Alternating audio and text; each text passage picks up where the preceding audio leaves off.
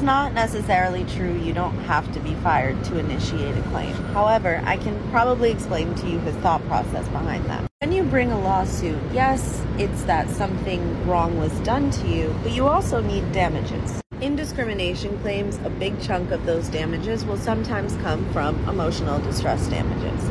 Those numbers are a little bit more arbitrary and go a little bit more based on like a standard, because there's no real way to quantify what level of pain is worth what amount of money.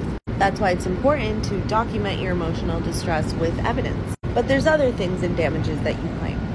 If you are retaliated or discriminated against to the point where you are let go, you're then entitled to pay damages. There's certain caveats to that too, and maybe I'll just make a separate video about damages.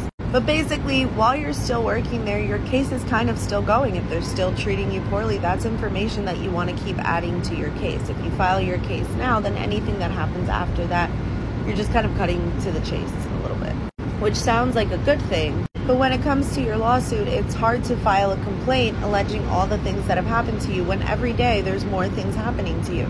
And those things should be part of your lawsuit. You don't necessarily have to get fired. In many states, you can be constructively terminated, which means that you quit, but it's because they pushed you to the point where you just couldn't be there anymore. You couldn't take it anymore. And you made that very clear in your resignation. Hope that helps. Short Cast Club